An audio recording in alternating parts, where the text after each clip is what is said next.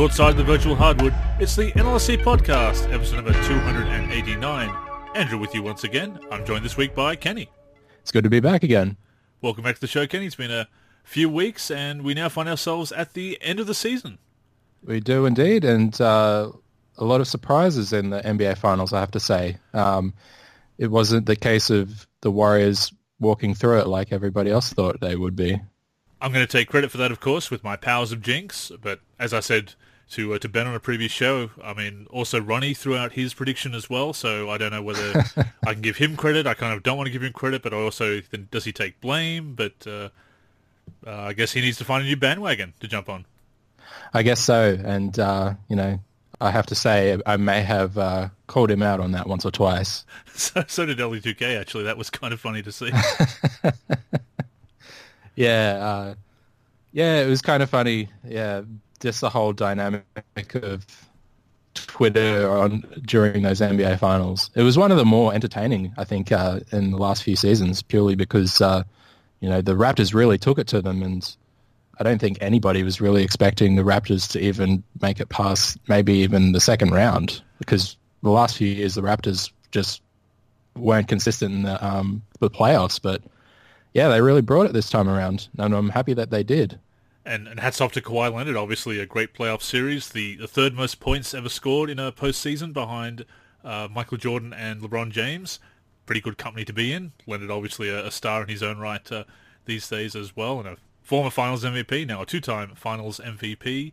A lot of talk about the asterisks, Kenny, and yeah, I'm not really for it. I think you have to play whoever shows up, and I think the Warriors have also benefited from injuries and whatnot in past years. So, I mean, if you can make it through 82 games, get through the playoffs, win 16, and win the championship, yes, maybe you get some lucky breaks here and there, but you got to give credit where it's due. And I think a fantastic season for the Raptors, and cool to see them win their first title, because we don't see that a lot in the NBA these days.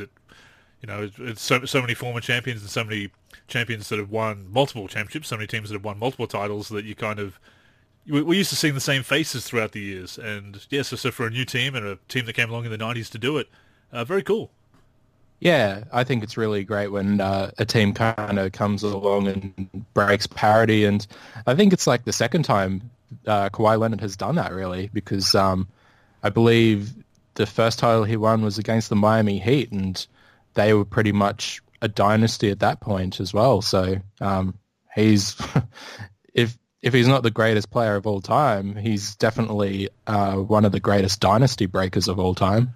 Well, see, that number 2 in his jersey, Kenny, that's how many titles you get in a row as long as he's around. There'll be no three-peats as long as the Claw is having his way with the league. But obviously questions about what's going to happen next with him, whether he'll stay with the Toronto Raptors, whether he'll go to the Clippers, whether he'll go to the Lakers. Lakers have got to do some shuffling to make it happen with a third max slot, but... It's going to be an interesting off-season, I suppose, with that going, and the idea that somebody who has just won a championship might immediately move on is kind of, I don't want to say unprecedented, because I'm sure there's another example of it, but certainly unusual. Definitely not, and I'm kind of hoping he stays, because I think it would be such a good thing for the basketball community in Toronto, and just for the Raptors in general. Like, he could be... I mean, he's arguably already is the greatest player the Raptors have ever had, but if he stays on with him, he can really cement that legacy. I mean, DeMar DeRozan is basically Michael Jordan's level, right? Or Jordan's just a simply overhyped DeMar DeRozan. So, yeah, I mean, I guess it's him, DeRozan, or Vince Carter, I suppose. And as far as leading a team and considering how many parts changed, I mean, credit to getting Gasol. I think Gasol had his moments as well, and perhaps has shown that the big man is not completely outdated, or the traditional big, I should say, although he has developed a bit of a three-point shot as well. But I think he there's a pretty good chance he sticks around. I mean, a lot of people reading into his comments referring to the Raptors as they after they won. I mean, that's the way it is. I mean, you remember back in the day they were looking at how much Chris Webber didn't like the soul food he was getting in Sacramento. I mean, people will read anything when it comes to free agency. They'll give any kind of clue. I think it'd be great if he sticks around, and hats off to the Toronto Raptors. It's very hard for me to say Toronto Raptors, actually, Kenny, because here in Newcastle, or actually Lake Macquarie specifically, we have a suburb called Toronto as well, which is actually named after Toronto, Ontario. but here in these parts we refer to it as Toronto. So every time I say, oh yes, over Toronto, mate, Toronto. So whenever I say Toronto Raptors, to actually pronounce Toronto, I have to go against my Novocastrian roots to do that. But yeah, awesome. Awesome end of the season. Not so awesome for the Warriors, of course. I mean, 3 titles in 5 years is still nothing to be too upset about. But certainly with Klay Thompson with his knee injury, the ACL, and the Achilles injury for Kevin Durant, that was really rough to see both injuries take place. Yeah. And the close-up of Durant's calf as the Achilles ruptured was quite gross to see, and that's very unfortunate. We've got 2 star players possibly missing all of next season or big chunks of next season, and Achilles injuries in particular have been career derailers, and we hope that that they can come back, and that modern medical technology can and new techniques that they're always developing in medicine in sports medicine can avoid that. Yeah, here's hoping that they can, because Kevin Durant in particular, he has a chance to go down as one of the greatest players in history, and I think we've seen in the past players such as Grant Hill and Tracy McGrady go down just as they were hitting their stride. And while I think Kevin Durant has kind of had a longer prime than those players, it seems like a similar situation to me, like at least to Grant Hill anyway, because I know Grant Hill tried playing through injury at some stage and actually that kind of derailed his career. So it kind of reminded me a bit of that in a way. Absolutely. But of course you look back at Dominic Wilkins, came back from an Achilles injury and was still pretty much the human highlight film the next year that he came back. So that was in the 90s. So that's not necessarily, that's hopefully a good sign that, it is possible depending on the player and the injuries. Of course, I'm no medical expert, but having a bit of Achilles problems myself from running and talking to the doctor about it, one thing my doctor said was that the big thing with Achilles injuries is that you don't get a lot of blood flow to the Achilles, so you don't get the white blood cells for it to repair. So that's why those injuries are so awful. But hopefully, again, he's obviously going to have the best care. He's I'm going to go out on a limb and say a far superior athlete to me, Kevin Durant. So, wish him all the best and everything. It's certainly thrown what was going to be it's probably still going to be a wild off season, but has really thrown that into disarray. I mean, I go back to my career in NBA 2K19. Durant sticks around with the Warriors, but Klay Thompson apparently was heading to the Lakers, if you believe 2K19. Right. That's what happened in there. Kyrie Irving to the Hawks. Well, I mean, if he doesn't end up going to Brooklyn, maybe he does go to Atlanta. Who knows? So, but it could be wild. But that's obviously some big questions moving forward. But I certainly wouldn't be surprised if the Warriors do just re-sign Klay anyway to a big contract and trust that he'll be the star that he always was. Yeah, I think that's probably the right thing to do. If not for what he can do for them in the future, then for what he's given to them like previously. He's a 3-time champion, so I feel like Golden State probably owe him a debt in that sense. So I hope he gets that big contract. Whether he pans out, for the rest of his career, I mean, it's not as his injury is probably not as severe as Durant's as far as like the timeline and the stage of his career and whatnot. But he's hoping he can come back as good as he ever was. And it will be an interesting off-season to see the potential movement. It looks like Kyrie Irving is done in Boston. It seems like that. That relationship is very fractured, to say the least. They were talking Brooklyn, but now Brooklyn may be not interested in him if he can't bring in Durant, and Durant has to opt out of his contract. I don't see Durant opting out of guaranteed money. I'm sure the Warriors would re-sign him anyway, but I don't know whether he'd want to give it the money just in case. Yeah, I mean, I don't know. The injury kind of changes things for me. I guess he's probably, if it were me, I'd probably stay and go for like the easy money at this stage rather than risk it. Like, I think I read that Harrison Barnes opted out of his player option. That was like 20-something million. He did, I was like, wow, okay, that's betting on yourself quite a lot there. But yeah, I mean, obviously, apples and oranges situations there. Harrison Barnes isn't anywhere near the caliber of Kevin Durant at the moment, but yeah, I could see Kevin Durant staying. So as we look at other movement around the league, of course, there is the NBA draft just took place. Zion Williamson went first overall. What a surprise! Didn't see that coming. Shock. Absolutely shocked. It was essentially Anthony Bennett 2.0. Oh yeah, absolutely.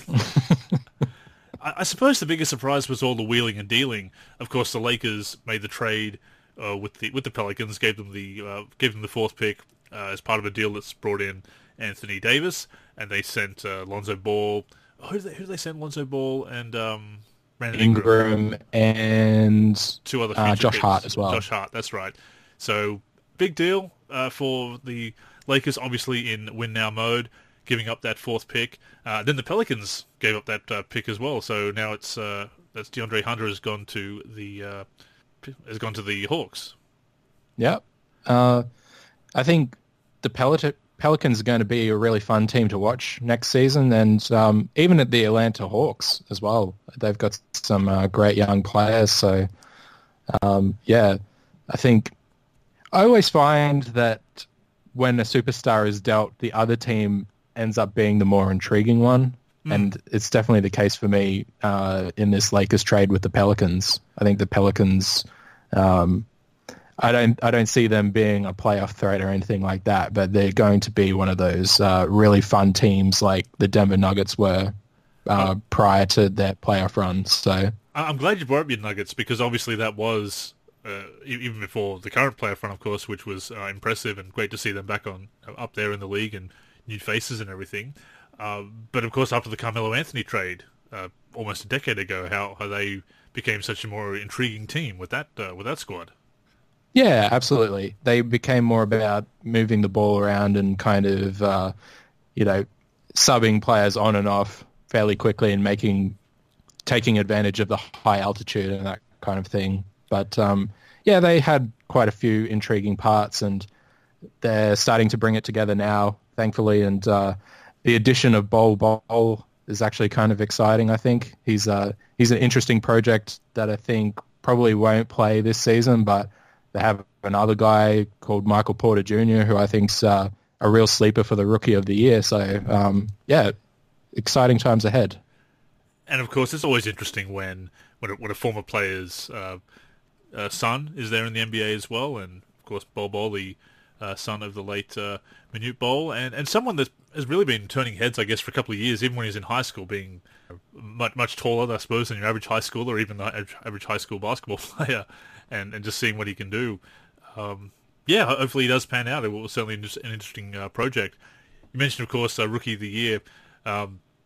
Do you think we should go back to naming the awards during the playoffs, or at least have the ceremony in between the regular season and the playoffs? I kind of like it if they had the ceremony just at the end of the regular season. Have it all over and done with before the playoffs, so that people aren't arguing over, say, James Harden beat Russell Westbrook in this playoff series, so then he should have been MVP over Russell Westbrook. It's like, no, the playoffs shouldn't count for anything. And I think having the awards after the playoffs just kind of, it creates like this whole grey area that I don't particularly like. So I say at the end of the regular season. I think it would just make so much more sense to do it, because at this point, who cares about the regular season MVP? We've already seen the championship decided, the finals MVP, somebody who's put in the performance on the biggest stage in the NBA, the culmination of the season. Does it really matter anymore? I mean, I suppose it does, but there's still a legitimate award and everything. But now we're already looking ahead to next season. So I really think you should have an extra week off in between the playoffs and the regular season, which also gives players time to rest up and train and whatnot and prepare for the series, and have the ceremony then, and you celebrate the end of the regular season and move on. I mean, is that too logical, or am I too cynical? I think that makes sense. Also, I think having it at the end of the playoffs kind of takes away the whole... when you see somebody like, I remember Hakeem Olajuwon felt slighted the year that David Robinson won it, and just went on to absolutely kill David Robinson in that series. 95, so yeah. I kind of like it in a sense of it being a player motivation. It's like, okay, James Harden may have won it over, say, I don't know, Steph Curry, but then Steph Curry kind of feels slighted and puts a 50 points a game or something on the Rockets or, whatever crazy amount. Yeah. And so it kind of adds more to that whole playoff story, I think, in that sense. And that's what's been taken away, I think. And we saw it in 97 as well when Karl Malone got the MVP surprisingly ahead of Michael Jordan. And then I remember seeing that there was footage during the NBA Finals there in the United Center, somebody holding up a banner with Jordan's face on it and, with the real MVP written under it. And kind of, it adds to that fire, as you say, and that the rivalry between players and fans, of course, can jump on it as well. And again, it's the regular season, so it really needs to be celebrated when it's relevant and not have the ceremony after the season. Is there any other sports do we do that in the AFL as well? Is that after the season, or is that between kind of postseason and regular season? So I think the Brownlow is actually before. So the Brownlow medal it counts the regular season, but it is done, I think, the week before the grand final. So it kind of works almost similarly to the basketball one, but yeah, at the same time, I think it's just the regular season. And so, and it's done before the final, so it still feels relevant. So, the season's not done technically at the time. It's almost done, but not completely over. So yeah, so make it happen. Yeah, I don't know. I think they're missing an opportunity just by having it at the end. I think it's something to revisit. I mean, at the end of the day, I suppose it's not maybe the most pressing issue with the league, but it seems kind of silly. I saw it pointed out on Twitter the other day, and I thought, yeah, I haven't really thought about it that much, but it is. I don't care about the regular season MVP now because it comes after the finals. I'm already looking ahead to the off season and the next season. So it's sort of a bit weird, but something for the league to consider. They've made a lot of other changes in recent years. That may be another one to consider, moving that back. Just before we move on to some gaming talk, obviously we're all about games here at the NLSE, basketball games that is. You brought up Tyreke Evans before, kind of old news now, but he's been banned for a couple of years for testing positive to a banned substance, not a performance enhancing, but we don't know what it is, basically an illicit drug that's on the banned list. Now for a couple of years. Yeah, that was a real surprise to me. I read it, I think it possibly came from Woj, but I remember reading it and I thought, wow, that's huge for a player that essentially had he had a historic rookie season pretty much. I think he averaged 25-5, which put him in pretty elite company at the time. Yeah, but, MJ, Oscar Robertson, yeah.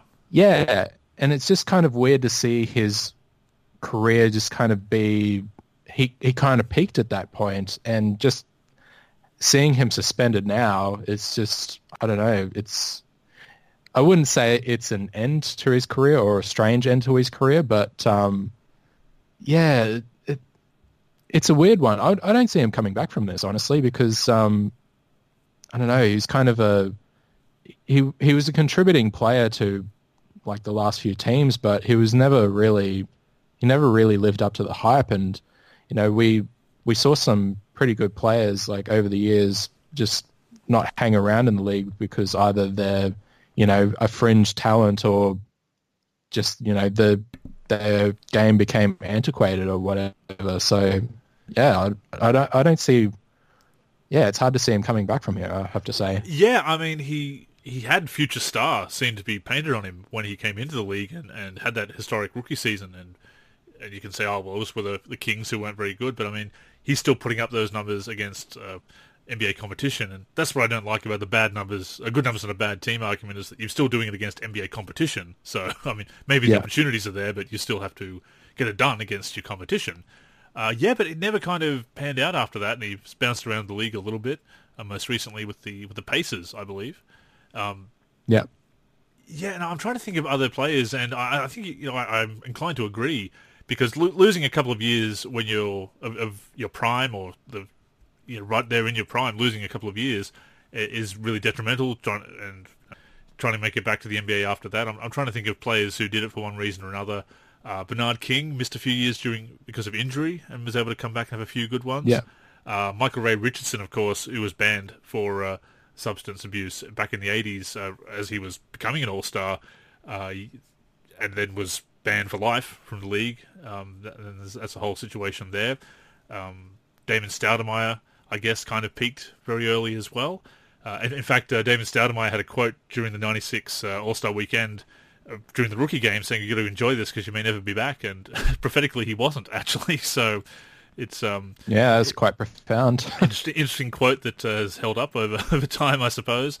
And most recently, of course, O.J. Mayo, who, again, we were talking before we started recording, very similar situation where he's at that age where he's kind of towards the end of his prime years, has lost a couple, may not be able to make a comeback, and again had maybe his best season as a rookie, and was talked about as a high prospect and possible first overall pick. Of course, Derrick Rose went that year, and he was actually eligible to come back this season, 2018-19. I remember a few years ago when we were recording the podcast, you talking about making sure you saved a copy of the roster that he was in so you could put him on the My League game, basically, because he hadn't been removed from the game. But he's been playing overseas. Of course, it's all overseas to us in Australia, but except the NBL. But he's not playing he's been playing in Puerto Rico as well, and also Taiwan. Yeah, whether he comes back, and it could be a similar situation for Tyreke Evans to Mayo.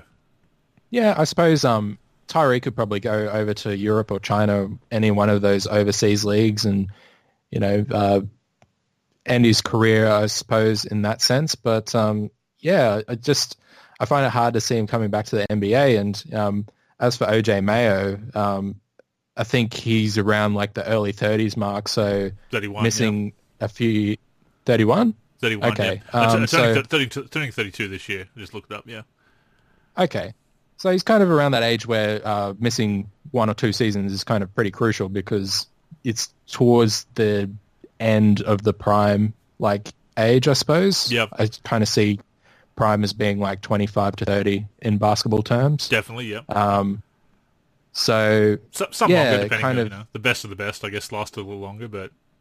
Yeah, I mean, there are always, exceptions to the rule. But I think...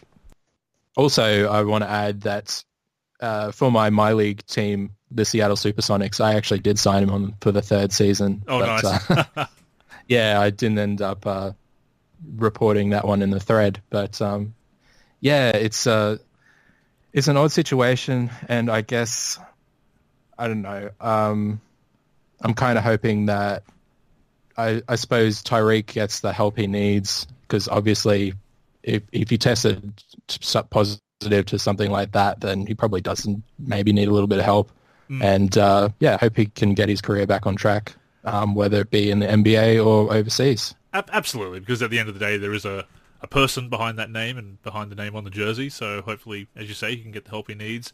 And the other thing, as far as the NBA goes, you look at the turnover in players. I mean, I've doing the rosters for 2K11. Yes, I'm still working on them. Out when they're ready, not a moment sooner. Even though we are at the end of the season, but it's really made me realize how much turnover there is, even after a few years in the league. Because I'd made previous attempts at those current rosters even back as early as the 2016 season, and just seeing how many players from 2010, 2011 had moved on. Even if Mayo can still go and Tyreke Evans can still go, the new players are always coming into the league, and there's a limited amount of roster spots. So the competition is fierce. So it's even if you're still pretty good, there may be other people coming along who are just as good or better, and they're a bit younger, or they've got a better reputation or whatever. So, but I mean, look at Stephon Marbury. I mean, you can finish out your career playing overseas and become beloved in that country, and really carve out a legacy there. And as long as you're responsible with money and look after your other personal business, I mean, the NBA doesn't have to be the be all end all. Yeah, and even the NBL's kind of pretty competitive at the moment as far as an overseas league is concerned. So we've got there's LaMelo always now. Plenty of options. We've got the LaMelo Ball. Yeah, absolutely. Yeah. And hot on the heels of him, Aaron Brooks signed. Yeah, I saw that. The Illawarra Hawks as well. So he was a solid NBA player in his time, and it's kind of proof of the fact that you can be a really good player, a solid NBA player, and still not make the league. So, I'm hoping they do obviously make NBL 2K now, and I'm just holding out for the retro teams. We can have the Bullets with with Loggins. We can have the Tigers with Gaze, and of course the '97 Falcons. Who can forget that team? But most people, because they didn't really go anywhere. But still, it's one of the first games I saw live, so maybe we can get that going. But I'm sure we'll talk a bit more about the off season as it happens. But we are in the off season, and not just the off season for the NBA, of course, but also NBA video games, basketball gaming. You know, as the season ends, Kenny, I've always found that my enthusiasm wanes a little bit for the gaming. I mean, I've already played through a full season, almost 2 full seasons in my career in 2K19. It's that's a fair amount of gaming for 9 months.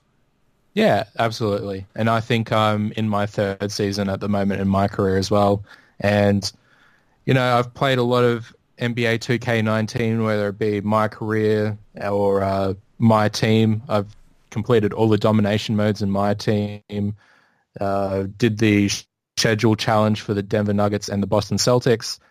And a whole heap of other games in between, whether it be moments challenges, weekly challenges, and all that kind of stuff. So, yeah, I'm kind of at a loss at the moment to figure out where the rest of my off season's going to be as far as like basketball gaming is concerned.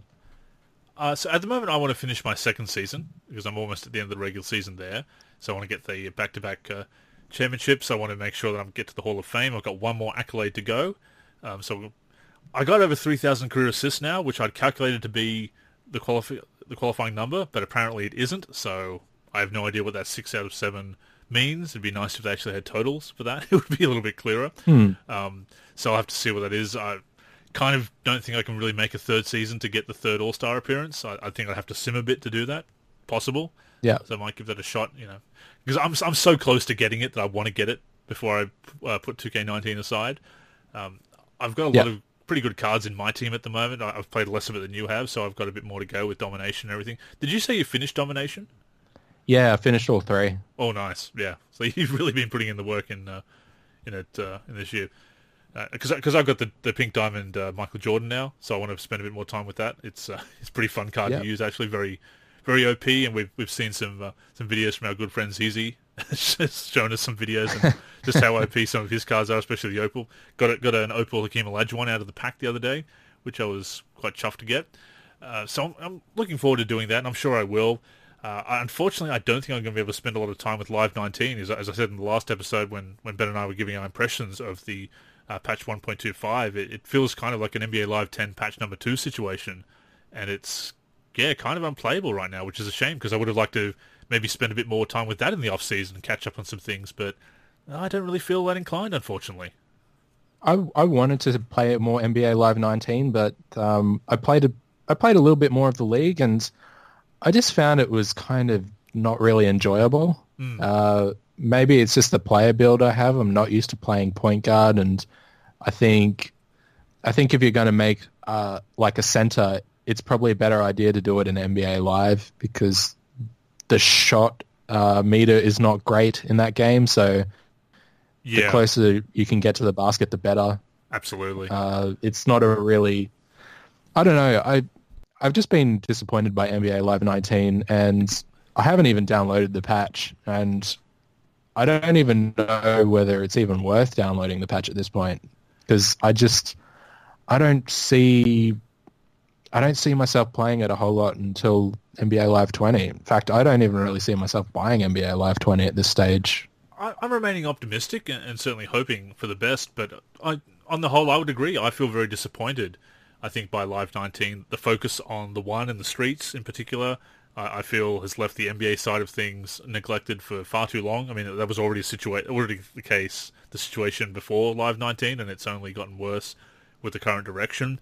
I've played some of the live events. I've had some fun with it, but especially after this last patch, I felt like this is just not playable. I played Ultimate Team, and I just didn't really want to play anymore, unfortunately. And none of the modes have really hooked me as they did with Ultimate Team in Live 18. I had a lot of fun with Live 18. I know you did as well. And yeah, I mean, it was the only NBA game I had, so I played quite a lot of it. And it's funny because as much as I've complained about the stories and everything in my career, and I've certainly gone on at length and podcasts and articles about that, I find that the league, not that I wanted to have some of the 2K stories because I found them objectionable for whatever reason, or I've had my problems with them, but it kind of feels a bit dry. The league side of things, like it's not, and I think part of it is the icon path. I mean, I find that basically playing with the same build, with the same kind of point guard build, the playmaking build, is a lot more fun. And I think it does go back to the shot meter as well. The shooting mechanics, I think, need some work, well, quite a bit of work actually. But it's just not fun in live, and it's not as bad to start over again with a new icon path, admittedly, but yeah, it just hasn't hooked me. There's nothing in the modes that really hooks me, and the gameplay is still a problem as well. I mean, don't get me wrong, that's paramount, but when it comes down to it, from all my complaints with my career, yeah, I do get drawn into it, and once I finish my business here, I can see myself doing the same with my team and next year my league, because I'd really like to get back to my league. I think there's just always something to do in NBA 2K19's My Career mode. Because like if you're not playing like the actual NBA games themselves, you can play like on the street, you can play in the rec center, you can spin the big wheel, you can play dodgeball if that's your thing, you can take part in trivia, although that's kind of been discontinued from what I've seen lately. But yeah. It just always feels like there's something happening in My Career, whereas in the league, you're kind of a bit more isolated, I suppose. And it's weird to think that I'm making an argument here for Always Online, but I think that Always Online element kind of makes My Career feel alive and like you're a part of something. It does. It has its drawbacks, and I wrote about that in the Monday Tip-Off. Yeah. But at the same time, the new content coming through and the new content that comes through for my team, things like that, it is so important to have to keep the game fresh, made fresh daily, kind of like old NBA Live 09 was. It's something that Live has kind of gone away from, except for the live events. And if you don't really like live events, if you don't like that side of things, it's very limited. It really needs to be doing more of it. You know, you bring up the Rec Center as well, and Walk-On and Pro-Am and everything. I think in previous years, especially with 2K17, we played that game pretty much through the launch of 2K18 because we were so hooked on the Pro-Am mode. Mm-hmm. And yeah, absolutely. And this off season, it's going to be interesting because we're kind of all playing solo at the moment because none of us really feel like getting on and playing multiplayer, and not because we don't enjoy playing with each other, but the game has not been very good online for the last couple of years, and it doesn't seem to be getting much better in that regard. So that was kind of the thing that held our interest during the off season, was just playing together and playing with our players in Pro-Am or Walk-On. And this year we just don't really feel that element is gone. And it's kind of a shame because that has, as we've said before, so many fun nights, even if the games haven't gone that great sometimes. We've enjoyed at least getting on and giving it a go and chatting and everything, but that incentive hasn't been there this year. We've given it, I think, as good of a try as we can with Walk-On and Pro-Am, but yeah, that is something that has kept our interest through the off-season that's probably not going to be there this year. I mean, I'm open to giving it another go, but I don't have high hopes that we'll have a great experience, sadly. Yeah, I mean, the Pro-Am side of My Career has definitely been very disappointing this season, and it's something that I kind of hope is restored in NBA 2K20, even though I don't have a whole lot of hope for it, I suppose. Same, yeah. But, yeah, I guess it's one of those things where even when Pro-Am's kind of not at its strongest, there's still enough to do in My Career, or at least there seems to be still more to do than in the league. So I guess in that sense, I find it preferable. Absolutely. And again, I don't really see myself, apart from maybe getting screenshots, really firing up Live 19 that much during the off-season to play it. I mean, I may give it another go and see if I can adjust to the new shot mechanics and the shot adjustments, but I'm really not feeling them, so I have a feeling I know how that's going to go, unfortunately. So it's if anything, if I do play through to the release of the next games, it will be 2K19, because I still have the My Career. I can still get into to my team. I don't know if I'd really bother with a My League at this point. I think by the time I unless I'm simulating a lot, by the time I really get into it, the new game's going to come out and it's going to feel like a bit of a waste, whereas at least with my team, through locker codes, I've been able to put together a team, etc. So and there's kind of less investment, I think, with my team as well, with the way the modes are set up compared to a season in my league. So I can see myself playing a lot more of that.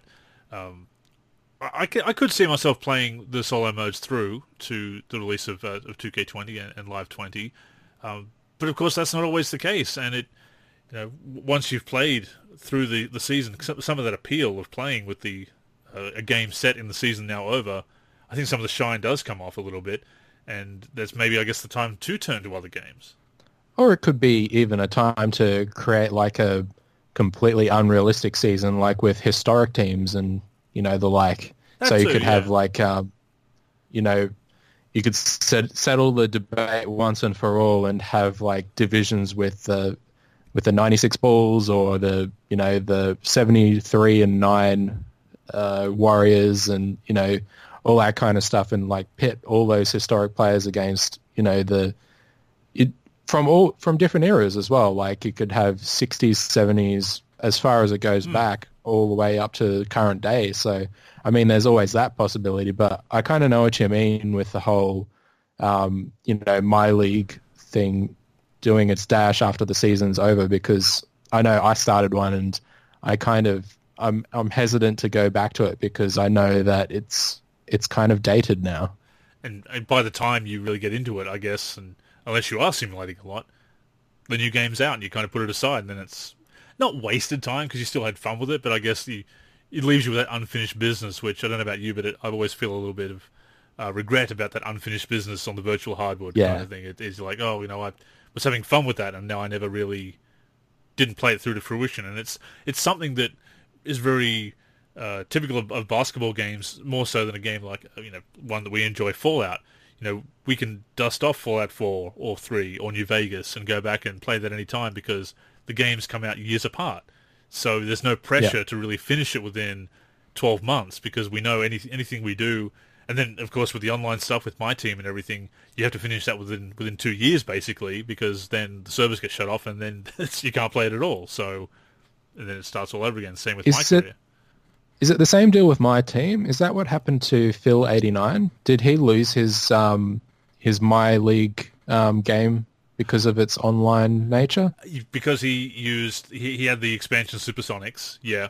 And because that counts as online assets, even though they're downloaded, they must have to call back to the server to make sure that it's still using the online assets or whatever. And then the save got locked and couldn't be changed to an offline server, offline save. So that's a problem. Are the My Leagues then? Are they bound by the same kind of logic, or is it just ones where you download assets? I think only if you use the online assets. Okay. Yeah, so if you just use straight NBA league as it is with the default settings, default league and everything, or if you use the inbuilt assets, the Birmingham Barons and everything like that, San Diego Surf, etc. I think it's fine. It's just an offline save. It has no online components, but if it has that online component of the downloaded asset, it locks it when the server goes offline, which is something we didn't foresee. You think about it in my career and my team, but apparently it happens in my league as well. And Phil found that out, unfortunately. Yeah, that's a shame. It's a shame he couldn't at least go into it and it would be okay if he was given an error message and he was able to change the jerseys or any of the missing assets or anything like that, or maybe have them revert back to just a generic kind of white uniform or something along those lines, I guess. So I'm thinking of the default placeholder OKC in NBA Live 09, the default placeholder logo and the jerseys. Yeah, absolutely, and it's. Again, I guess an oversight, and we've talked before about 2K's lack of communication about these matters as well, and the whole debacle when the 2K14 servers went off caught everyone by surprise, unfortunately. So, which has led to, at least, if nothing else, you get 27 months out of the servers now, whereas before it was 18. So you get 2 full seasons plus 3 extra months of a third season to kind of finish up your business, but it's hard to go back, but at the same time, I have gone back to other games in the off season. I mean, I went back to Live 06 a few times, so you can go back to old favorites at least for some time, until they start feeling really outdated, I suppose. I have, I think it's College Hoops 08 that I need to check out at some point. I managed to buy it secondhand from an EB. I think it was, a few months ago now. So I have that to kind of fall back on if I get bored with any of the current games. So, yeah, I'm definitely looking forward to giving that a shot. It's, and it's nice to be able to go back to an old favorite or check out something new. And the other thing, I suppose, is we've also got 2K Playgrounds 2, although I just can't get into that. Yeah, it is a bit difficult, particularly since I have, NBA Jam on Fire Edition on my PS3 still. Yeah. And I just don't see any kind of point of going to 2K Playgrounds because it's not as good. It's not as good from the gameplay, and I think the other thing is, of course, having to grind up the ratings of all the players. Even if you unlock them with the DLC, which that's a thing, that's how it goes these days, I suppose. But I think the added grinding to actually get everyone to their proper ratings, I think it's just too much work to actually have the game playable. And I've even noted I've seen it in the Facebook group for Playgrounds, the official Facebook group. It seems that a lot of interest in it has dropped off very quickly. Yeah, it seems that community isn't buzzing as much as it was before. Like, I remember seeing posts pop up in my feed constantly about Playgrounds, and I was just like, oh my god, these Playgrounds players are so whiny. Yeah. But I just don't see them anymore. So, like, yeah, I don't know. It's kind of a shame because it has a lot of potential, but I don't like the idea of grinding in an arcade game. It should be something you can pick up casually, not... you should be able to play as your favorite teams and favorite players in those kind of games and not have to rely on, unlocking players, because it kind of defeats the purpose of the entire game, in my opinion. It does, and as long as you've got the DLC, then you've got the pay-to-win mechanics to a certain extent, because people can unlock the players, the better players, etc. I like the idea of the way that Jam used to do it, and I've seen this a lot. People say, oh, well, it's not the 90s anymore. It's not even the early 2000s anymore. I saw someone actually defend the League Pass for Mortal Kombat 11 under the it's not 2003 anymore. Like, well, it's not, but that doesn't mean the current system is a good way of doing it. I always wonder when people defend that or microtransactions in 2K, it's like, really? This is working against your best interest, right? It really boggles the mind that people defend something that screws them over so much. But anyway, if they did the Jam way, and you've just got to, by all means, have unlockable players, because Jam always did that as well, or various Jam games have done that. So if you want to unlock your Michael Jordan or some of your legends or the better players, or some of the bonus players like a Cleveland LeBron when he's in Los Angeles now, obviously, or a Heat LeBron, if you want to unlock those bonus players, I think that's a better way of doing it, and it gives you an incentive to play through. But have a good amount of players on every team unlocked at the beginning, because that way there's less grinding, and I just can't be bothered grinding. When my cousin came down, we played it, and we had some fun playing 2-player, but I was like, you know what, I'm just going to pay the $10 or the $15 or whatever and get the unlocks. We're not going to play this enough to unlock everyone we want to play with, so I'm just going to pay it, which is a shame that it comes to that, because I hate being a part of the problem, but they kind of force your hand when it's so blatant like that, and it's they've certainly gone full 2K with it. I'll give you that much. Yeah, I was kind of worried about 2K's influence on Playgrounds before it came out, and sure enough, there are kind of ways in which they are being influenced by 2K. You can kind of see it.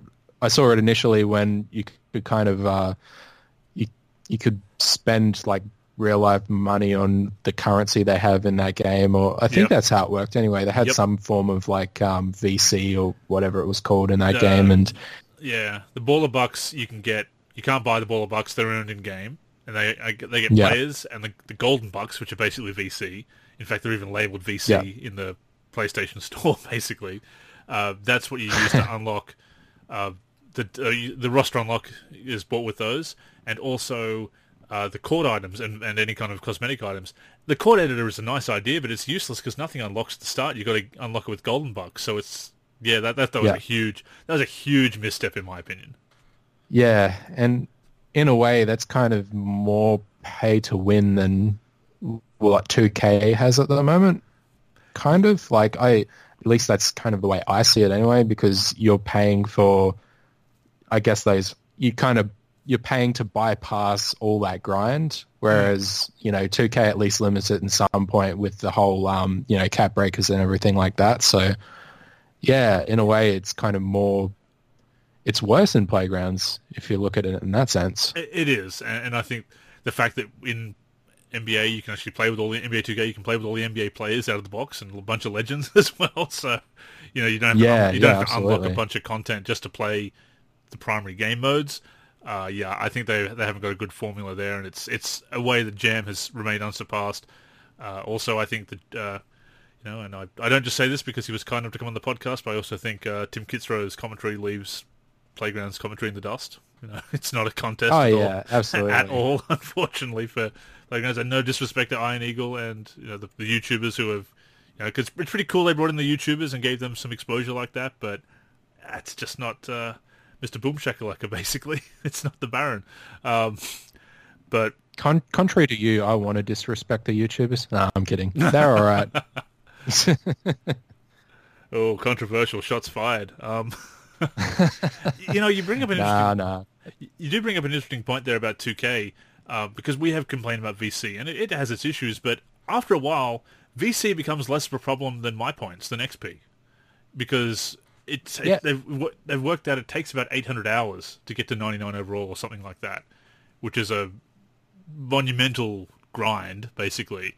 I mean, I built up 300,000 VC, which is how I was able to get some My Team boxes with the Jordan boxes. But I saved that VC I knew I was saving it for a reason, and it paid off in the end. But that is and I think that's also why I'm with my team next year with 2K20.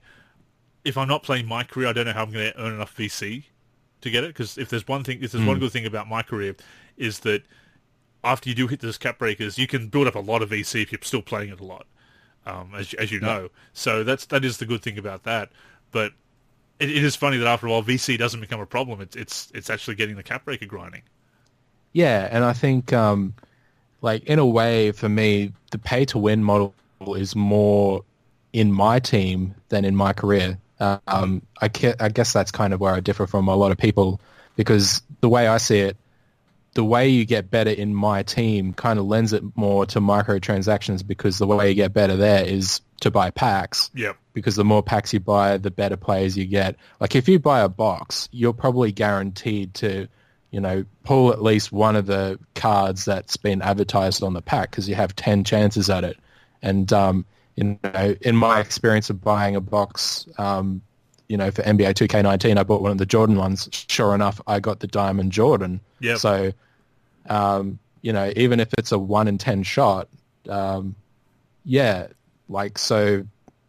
I guess that's how you kind of win in My Team, whereas in My Career, it kind of feels a little bit more balanced. Like you can only get up to a certain point, and then you actually have to play a lot more.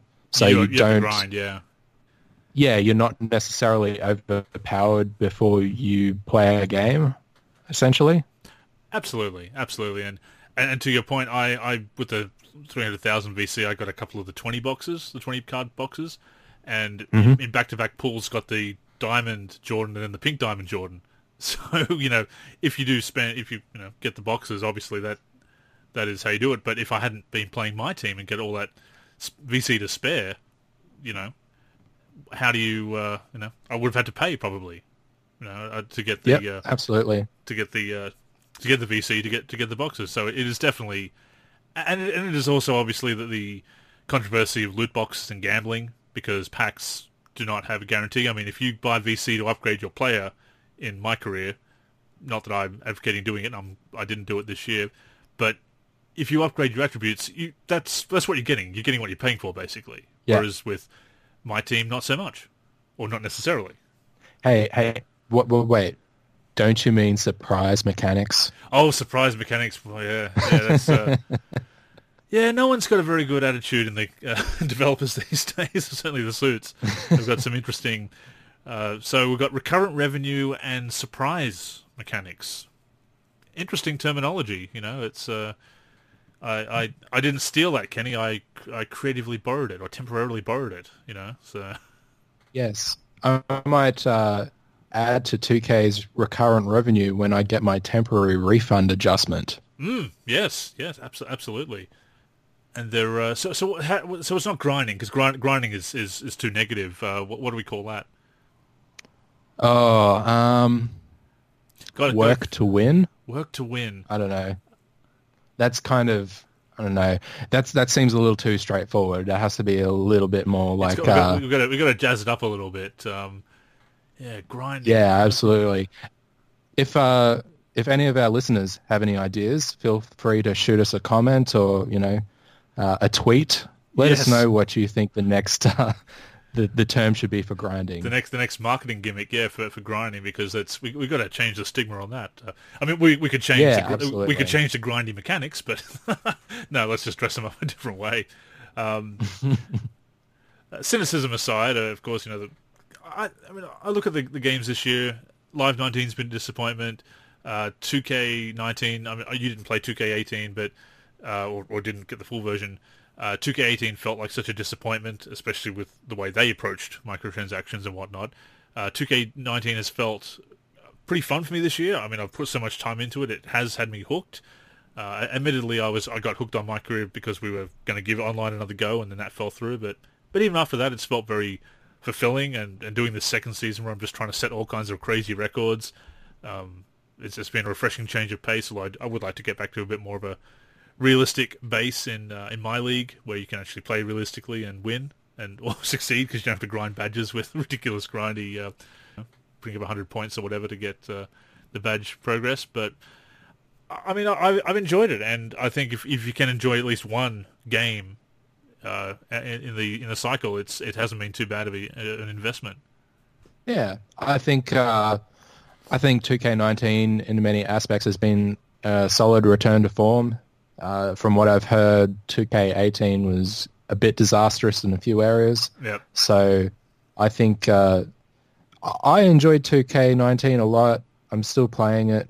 As far as what my current activity, it's pretty much just doing the triple threat offline mode at the moment, just trying to build up some MT, and it's a good way to get tokens as well, because I think in every triple threat there's about 5 teams, so it's like essentially the amount of teams in a division, and then you can get 6 tokens at the end of when you've defeated all those teams. So that's kind of a way I'm building up MT and tokens at the moment. And the 3 players I'm playing with, they've got diamond contracts on them, so I'm not using up any contracts with that. So it's kind of been a pretty efficient way for me to, I guess, grind up my points, MT and tokens. So, do you have any diamond contracts in my team at the moment? Yeah, I use them up on my pink diamond MJ. I use them up my MJ and Pip, basically, so I could always have them around. Okay. So, yeah, I got lucky with a couple of locker codes. And again, I think locker codes have been done so much better this year. I've said it before. Yeah, absolutely. I saw someone on, I don't know if it was Twitter or Reddit, say we need to go back to the old way of locker codes. I'm like, why? Because they weren't fair or good at all. So... Nah, that person's an idiot. Sorry, I have to say it. Yeah, there's some people that, again, seem to be working against the interests of themselves and their fellow gamers. Just, it's handing out too much. I'm like, well, better than not handing out anything at all, because they're supposed to, at least, Those type of players are probably, they were able to go and get in the ground floor, and I can kind of see, like, if you were somebody who kind of stayed up all night to get one of those timed codes, or one of those limited kind of codes or whatever, I can kind of understand that argument, because you kind of feel like you put in the hard yards or whatever to get like the exclusive content. Yeah. But at the same time, everybody should be able to get that content, whether not all of us are able to stay up until 3 a.m. or whenever the codes are released. So put everybody on an equal playing field, and that's what they've done this year. It's kind of elitist, really. Yeah, absolutely. And I think we've had a bit too much of that in the basketball gaming sphere, so less of that. And more. I think they have done a really good job with the locker codes this year, and commend them for that. Pulling back after, because they were supposedly doing that a couple of years ago. I mean, Ronnie got on 2K TV and said that, so they finally delivered, I guess, after... Yeah. All it took was a bunch of review bombing of 2K18 for them to finally play fair. So, hey, there you go. Yeah, it's true. Yeah, I too think that I'll be playing 2K19, as I said, and it really does speak to the need to have deep modes, because you can continue to play it through, if you play along with the NBA season, even when that season is over, as it is now, you've still got business to do. And I guess every game has unfinished business to a point, unless you're playing the game professionally, I suppose, but you can still get your mileage out of it, and I think you and I have probably done that this year with 2K19, and can continue to do that as the off-season progresses. Of course, the previous season starts for us soon. Well, I say soon, it could probably be August before we start getting information. NBA Live or EA Sports just unveiled what they've been doing with the charitable causes, with the canvas, with the courts, and what they're doing with the kids with that this past week. Unfortunately, a lot of people thought it was going to be something to do with NBA Live 20, which got people a bit upset. Yeah, but I mean, how upset can you be when it's for a charitable cause? Well, that's right. I mean, I guess we know what gamers can be like, I suppose. But yeah. And it was a joint venture with NBA Cares and what they're doing for the kids there. I guess this also speaks to a big problem we have during the previous season with basketball games, is that people make assumptions, and when they don't deliver an assumption that was never promised, they get upset. And yeah, I think absolutely. That's a big problem that we have, is that if it's not announced and not specifically announced, and we expect it, it's kind of on us to say, well, this was never actually promised, so how upset can you get? But it's a great community initiative that they're doing, and I'm sure the NBA Live 20 news will be coming soon. Of course, there's a speculation it will be cancelled. That's probably never going to go away with Live until they really get back into the swing of things. I'm guessing August, maybe when we first start getting our real look at the game, maybe late July. It's something that we'll be covering, obviously, here at the NLSC and on the podcast and news articles, etc. But as far as our expectations at this time, I still think, Kenny, that this needs to be a huge year for Live 20, that it needs to have that another big jump in gameplay and modes, and really head into the next generation strong. Yeah, and I think, revising what I said earlier about possibly not buying NBA Live 20, I can kind of see it being like a big step up, because there always seems to be a game in between two really good ones that is just kind of a bit of a disappointment, and maybe that's NBA Live 19, because I know you've stated in the past that you didn't think 2K14 was a very good game, but 2K13 and 2K15, from my experience, were both very good. Agreed. So I'm hoping that's the case for NBA Live 19. So maybe there is a reason for optimism for NBA Live 20 in that sense. Yeah, I mean, it wouldn't be the first time that, as you say, that it has been a disappointing year in between a couple of better games. Sometimes they try something that doesn't pan out, and maybe it's the direction with the focus on the streets this year with Live 19, or some of the adjustments with shooting. It happens. I think with Live there is that sense of urgency because it has been such a rough decade plus for them, I suppose. Yeah, it's been a tough transition for sure. And that really started with the Xbox 360 version of Live 06. So it's been a couple of generations now where Live has been losing its footing and lost the lead in sales to 2K, and certainly the support of fans and the Metacritic scores. Basically, the reception wasn't as positive either. So they lost face and sales over the past 10 years or so. So it does feel like every Live that doesn't get there is another step closer to the bubble bursting. Maybe if that's the right phrase to use, or I don't want to be so melodramatic as to say one step closer to the end, but every year that they can't catch up is more lost ground, I suppose, is where I'd put it. So it's why I want to see Live 20 be such a big comeback for the game, and I want to remain optimistic because I think they've got a pretty good foundation in a lot of senses, but at the same time I want to see them push forward and really get the overdue stuff in, and bring back the deeper roster editing. There's a thread on Twitter that I retweeted that a few of our community members are talking about, and what was in the game 15 to 20 years ago, and some of it that's not in the game today.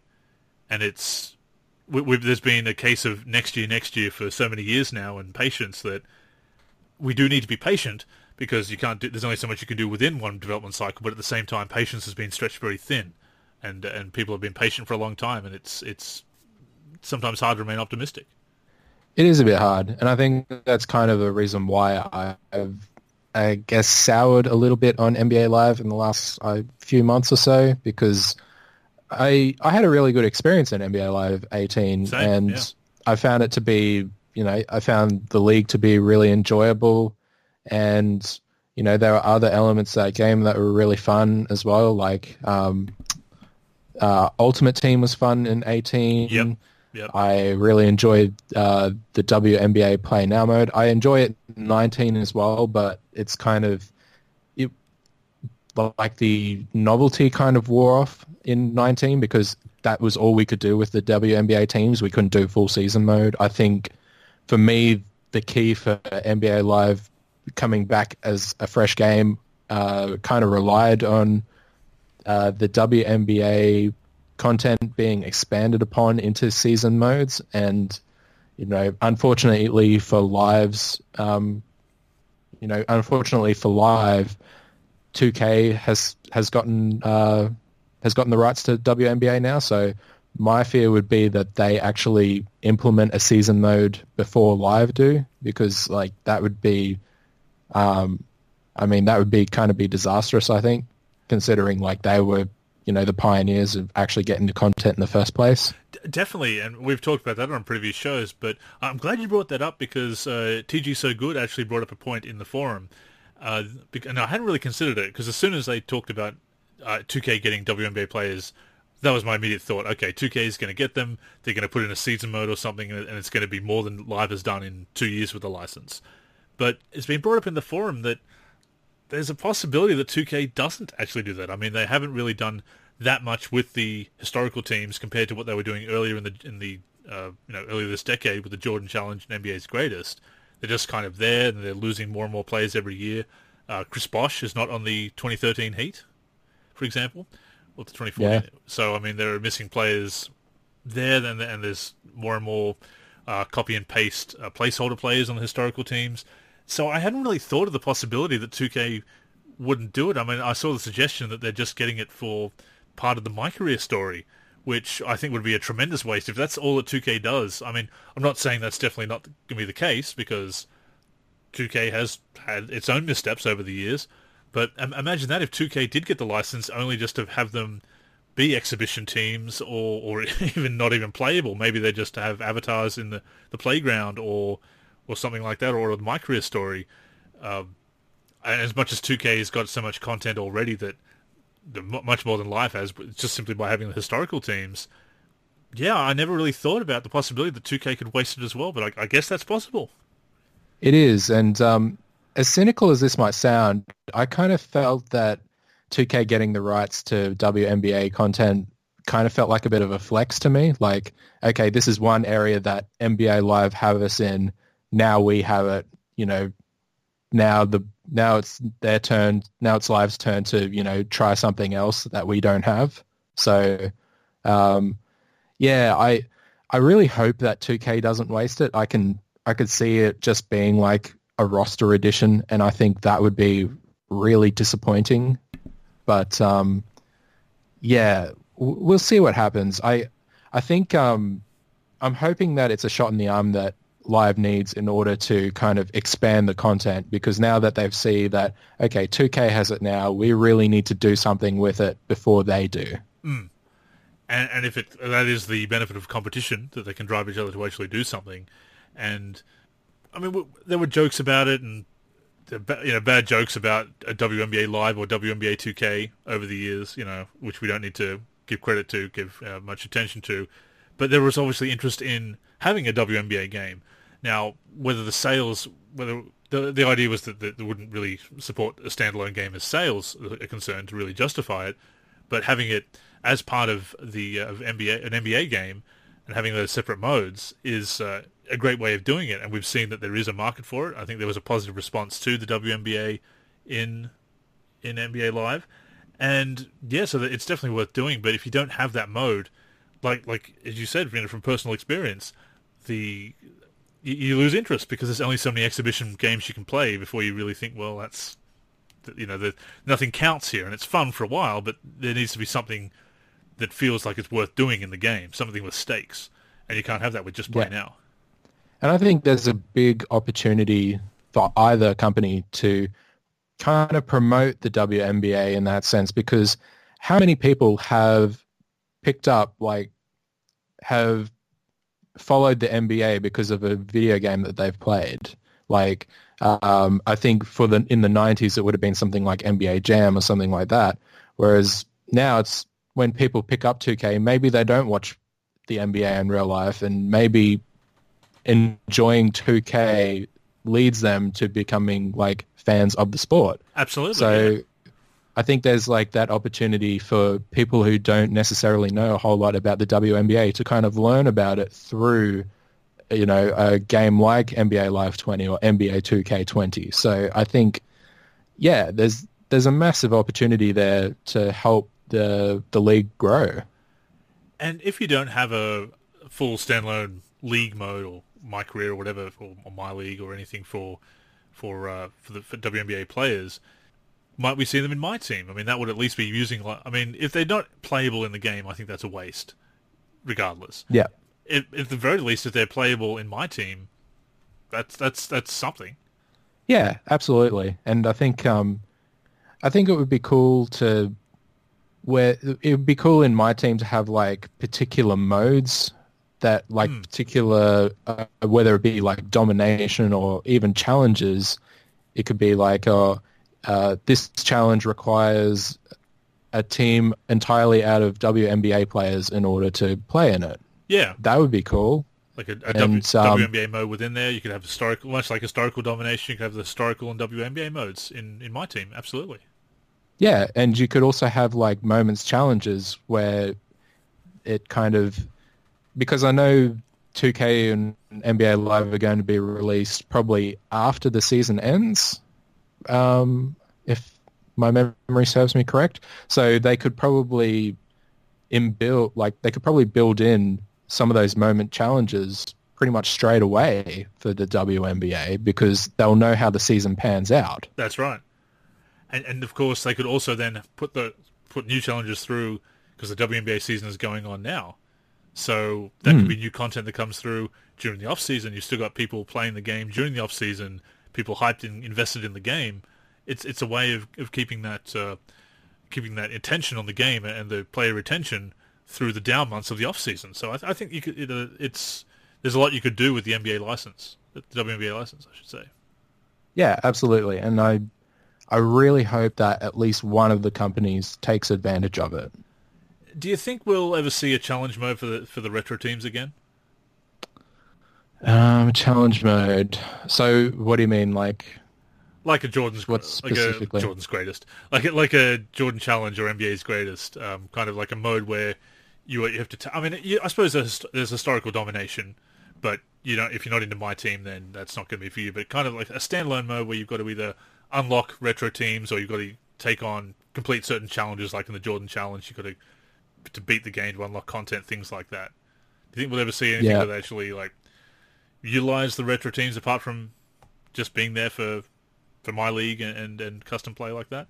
I would like to think that there is an opportunity to use that kind of, or at least a market for that, but I don't see it happening because I'm trying to think what's the incentive to play that mode? Would you get VC? What kind of content would you unlock? Because I don't think that unlocking rosters would be enough of an incentive for, the core fan base to play through those modes. So I'd kind of, if you were to do a Michael Jordan challenge and the reward for that challenge was like a Michael Jordan card or something like that, I could see it working in that sense. But I don't know. It's a tricky one, I suppose. My doubts about the mode, because I'd love to see it, obviously, and I think it'd be a great use of the retro content, but I feel that there isn't the same nostalgia these days among the core fan base. Yeah. I mean, you look at the whole, and this is getting to the whole plumbers and dentists debate and everything, and, I could do my old man rant about not having respect for the old days and all that kind of stuff, but to a certain extent, I think in 2010, when NBA 2K11 came out, there was, I think, the core audience, we were still very much in the middle of the core demographic age-wise. So people our age, there was more nostalgia among the core group of gamers for the 90s and those earlier decades, whereas now it's perhaps not as much. So even to the point where a lot of talking heads are, your Ryan Hollanses and whatnot of the world are talking down and about the previous generations, and even Kobe Bryant, who was playing up until 2016, for crying out loud. So I think maybe some of that nostalgia isn't there, so who is it appealing to, which is kind of what you're getting into. But at the same time, I hadn't thought of that, and it's very true what you say, is what is the incentive to do it? I mean, do you unlock a card for my team? Do you get a bunch of VC? I think it would have to be that as well. I think there would have to be a strong incentive to actually play through it. Because I remember those retro challenge modes were obviously great in 2K11 and 2K12. The wrestling games used to have them as well. So I think if you can tap into that nostalgia, you can. But it's you should absolutely do it, and I think it'd be fantastic. But yeah, I don't know. On top of offering a suitable reward, whether it would actually have that widespread appeal, because people, if they're not really feeling, looking back, they're looking back and saying, "Oh, that sucked," which is ridiculous. I think there was.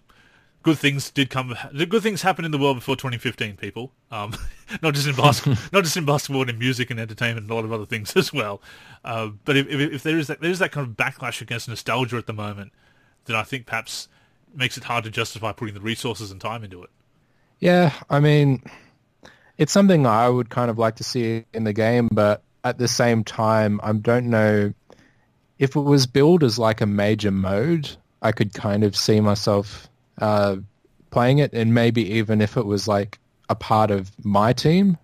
I think it all depends on how it's packaged. Like if it's its own standalone mode, I don't see a lot of people kind of going into it and being like, hey, this is what I'm going to play kind of exclusively. But if it were, say, as a part of my team, as like as one of the, if they had like player challenges or something along those lines, like they have moments challenges or schedule challenges, I could see it working in that context. I just don't see it in a standalone context like it used to be. I suppose it comes down to the way gaming has changed as well, but gamers' attitudes, all that kind of thing. I'd love to see it though, just to do maybe we'll see a bit more attention paid to the ratings and the teams, those old teams. I mean, some of them are missing some pretty notable key players. I'm always surprised they put the 2004 Pistons in when they couldn't get Rasheed Wallace, which I know they can get other players from that team, but it always seemed like he was such a big part of that team that it's... he kind of helped push them over the line that year. Over the hump, absolutely. Yeah.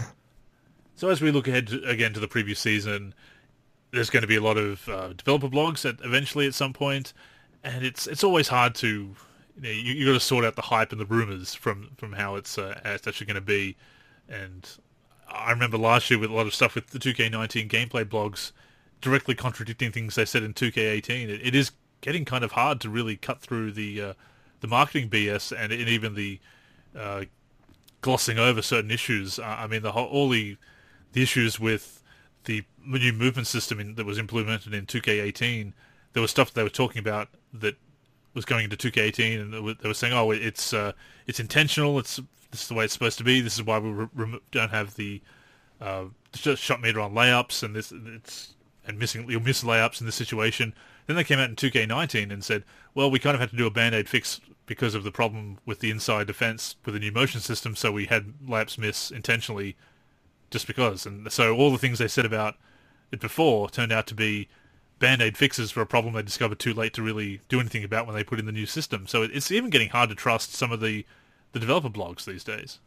Yeah, and I think there's like a lot of information that kind of gets put out during the preview cycle that I think you have to be skeptical about, because a lot of it is kind of done purely for marketing purposes. Like one that I always kind of recall is the whole idea that every stadium has been recorded so that the ball, it sounds like the basketball sounds different in Oracle than it does in bloody Chesapeake or, whatever. And I kind of thought, so what? Like, I don't really, my attention to detail in basketball games isn't that, I don't have that great attention to detail when it comes to the sound of basketballs or the sound of the crowd or anything like that. To me, that's all just kind of, I want it to all kind of be standardized or fairly generic, because that's not what necessarily matters to me. What matters is the gameplay and, whether players are going to clip through each other or whether I'm going to be able to make layups or whether I'm able to block dunks or, any of those kind of things. So I think in the previous season, you kind of have to take everything with a grain of salt in that sense, because, all the stadium sounding different and being unique and everything like that, it's all great on paper, but are you really going to notice it? Well, I'm glad you brought that up. That's a great example, because I would have to say I don't recognize it. And I've played a lot of 2K19, which I'm guessing still has that in there, allegedly. And I haven't really noticed a difference, because once you throw in the crowd sounds and the commentary and everything, maybe if you turn the commentary off, you might notice it a bit more. I don't know. But yeah, I haven't noticed it to the point where I think this is really changing the atmosphere. I mean, you get some different crowd chants, and I think that's important, and it's nice to have those different atmosphere settings and visually and audio as well. But like you say, you don't really notice it that much, and you notice other issues with the gameplay or the game modes a lot more. So it does seem kind of, it's nice, but it's a great marketing idea of look at how deep we've got into this presentation, but it's kind of inconsequential at the end of the day. And yeah, I'd forgotten all about that, actually. To your point, I'd forgotten all about that was one of the things that they stressed, because you don't really notice it.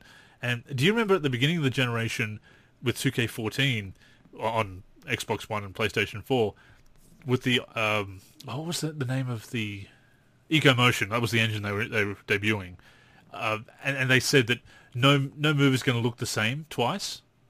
And I mean, you may be able to break it down frame by frame, and it might do, but I never noticed that. It was never, I think it was a lot like the Ignite engine with EA and NBA Live has promised a lot of things that just haven't come to fruition. I mean, it speaks volumes that it's now been replaced by a new engine in 2K. So that may be, that may speak volumes about how that was not necessarily the way of the future, EcoMotion. So it is hard to not get caught up in that, or you really got to try not to put too much stock in some of these things and really wait until you get hands-on impressions of the game. And of course, the other thing, people dropping all kinds of fake information just for the clicks, and you see the you can picture the the thumbnails now on YouTube, can't you, with the the surprised face and the screenshot from last year's game, and NBA Live to replace basketball with beach ball? Question mark? Just and then it'll be 10 minutes of them not even talking about that, and at the end, oh no, and it's probably not going to happen. Well, thank you for that clickbait video, but just enough time for you to work in that ad for the revenue. Something we try and avoid here at the NLSC. Not to say we haven't made errors and reported things erroneously at times, but I do post retractions, so go me. But it's going to get crazy, obviously, and probably just as crazy as the NBA offseason, actually. Yeah. So I guess we all have to kind of keep our eyes peeled and essentially treat everything with a bit of skepticism, unless it's released by NBA 2K or it's released officially. So I think, and even then, you've got to cut through some of the BS, I guess, sometimes to. Yeah, because another campaign I remember them running was the one for all the historic teams, which again sounded great on paper, but it's kind of, I remember having the thought that, people are going to use those for all of 20 minutes during, the entire cycle of the game. The rest is going to be pretty much around my career and, my team and all those different modes. So that's what I want to know about. Stuff that makes some money that's going to be focused on. Absolutely. Yeah. So as we wrap up and as we glance ahead again to the previous season, which was Who knows when it's really going to officially tip off? Probably July at the very earliest, mid to late July. August is quite often these days. We'll have plenty to talk about in the NLC podcast in the coming weeks, regardless of what happens with the preview season and the NBA off season. And of course, remember you can suggest topics for us to talk about relating to basketball gaming or Fallout. I'll talk Fallout, Kenny. What are you hoping to see in the preview season for Live 20 and 2K20? What's going to perhaps move the needle or get you hyped? Because I think we've been doing this for so long and been playing the games for so long that even my mother thinks that my mind is gone. There's my musical reference for the for this week. Just changing up the genres all the time. But what's going to get you really invested in Live 20 and 2K20? What do you want to hear? So at this stage, I don't think 2K20 has to do all that much. The main concerns for 2K20 are always going to be around microtransactions, and I don't see them addressing that in a way that's going to necessarily appease people who are skeptical about that whole model. Mm-hmm. So I think the answer's a lot more complicated when it comes to 2K because, I think they necessarily they need to do like stuff more under the hood than any sweeping changes. NBA Live, on the other hand, they really need to kind of bring it as far as franchise modes are concerned, maybe even Live Ultimate Team kind of go back to what they had in NBA Live 18 because Live 19 didn't really work. Agreed. And I think they need obviously the one's probably going to get a lot of attention again because I think that's kind of the hook, or at least the hook they're going for. I don't see it as a great hook at this stage because my career is just far more encompassing, and I think while 2K is dominating that space, Live needs to go into a new space, and that's where I think they can capture back a lot of the crowd with like franchise or something more NBA related. But the third thing I want to see is how they plan on using the WNBA license. I think that's important for me because the only thing that would really get me excited about NBA Live 20 would be a full season mode in the WNBA, purely because it's something I've never done before, and new experiences in video games are very important. And you have to be innovative, and yeah, absolutely. Yep, exactly. I tend to agree. I think 2K20, with 2K, after a bit of course correction after 2K18, I think they're on a pretty good path. I mean, it remains to be seen whether they try and push the luck again with microtransactions, but it's one of those things that, like you say, they probably won't address during the previous season. It'll come down to maybe even not even the prelude, because we saw how they kind of hid that in 2K18's prelude of how the microtransactions were going to be with haircuts and everything. So, it may not be until the full game where we realize the extent of that. One thing I do hope that they do with the game, and can also let us know during the preview season, what I'm hoping to hear at least, things like 2K Pro-Am, because even if I am moving away from it, I'd still be interested in, if we do have interest within the group of checking it out, then I do hope that they bring back things like the minimum of 3 just to play a game and better matchmaking. I think if they start talking about things like that we've been saying for years that this needs to happen with the online modes, if they start to address those issues and mention that they've addressed those issues, that's going to get my attention more than, again, them talking about different sound effects of the way the ball bounces. So that's going to be much more exciting to me. Live, absolutely. I want to hear that they are improving the modes as well as the gameplay, and that it is really going forth and being the best possible game, the game of the generation, basically. This is the last... Is next year the new consoles are coming out? The projected 2020? Yeah, I think 2020 is when the PS5 is coming out, potentially. So basically this is going to be the last game they have with this current generation that's going to be the current generation, and if they do what they did last generation, they're probably not going to stop supporting the previous generation as well with Live. I mean, that's my speculation. Don't take that as a report here, just thinking out loud.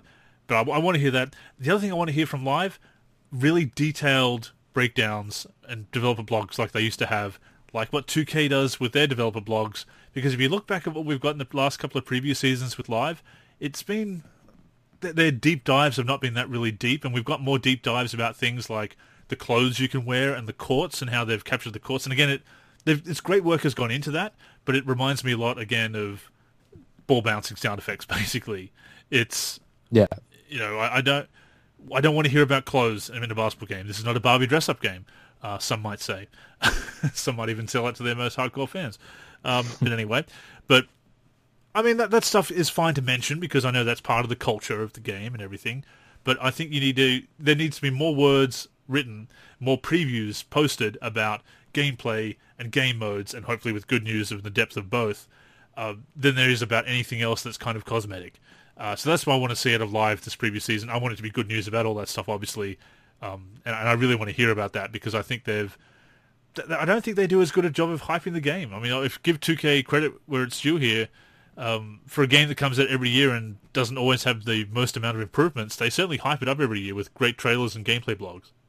Yeah, they definitely do. And I remember, around the previous season last year, when X was on the podcast, we were talking about, a really in-depth blog about NBA 2K19, and, we all got pretty hyped about it based off that blog because it had so much information about the upcoming game. So, there's definitely a lot that those blogs can do in order to kind of amp up the anticipation. So, hoping for good news and hoping for plenty of it starting in July, August, early September, 2 weeks before the game comes out, Kenny. We're seeing that happen more and more, but at some point we will learn more about NBA Live 20 and NBA 2K20. I have plenty to talk about when those blogs and preview videos and whatnot come through. The trailers, more OMG trailers that make us say OMG, or, there's no... We don't want an MEH trailer, we want another OMG trailer, Kenny, so... We'll cover that when it gets there, and of course, chat about the NBA off-season as well, but that has brought us to the end of episode number 289 of the NLSC podcast. We hope you enjoyed it. The podcast comes out each and every week, usually, on the NLSC. You can also find us on various podcatching apps, including Apple Podcasts, Stitcher, and Podcast Addict. If you want to leave us a review on those platforms, that would be most appreciated. You can also connect with us on social media. On Twitter and Facebook, we are the NLSC. On Instagram, we are NLSC Basketball. On YouTube, we are NBA Live Series Center. And of course, give it a look to the NLSC itself, NBA-Live.com, for everything we do for basketball video games. But yes, that will do it for this week's episode of the NLSC podcast. Thank you once again for tuning in. Until next time, I'm Andrew. And I'm Kenny. Go get buckets, everyone.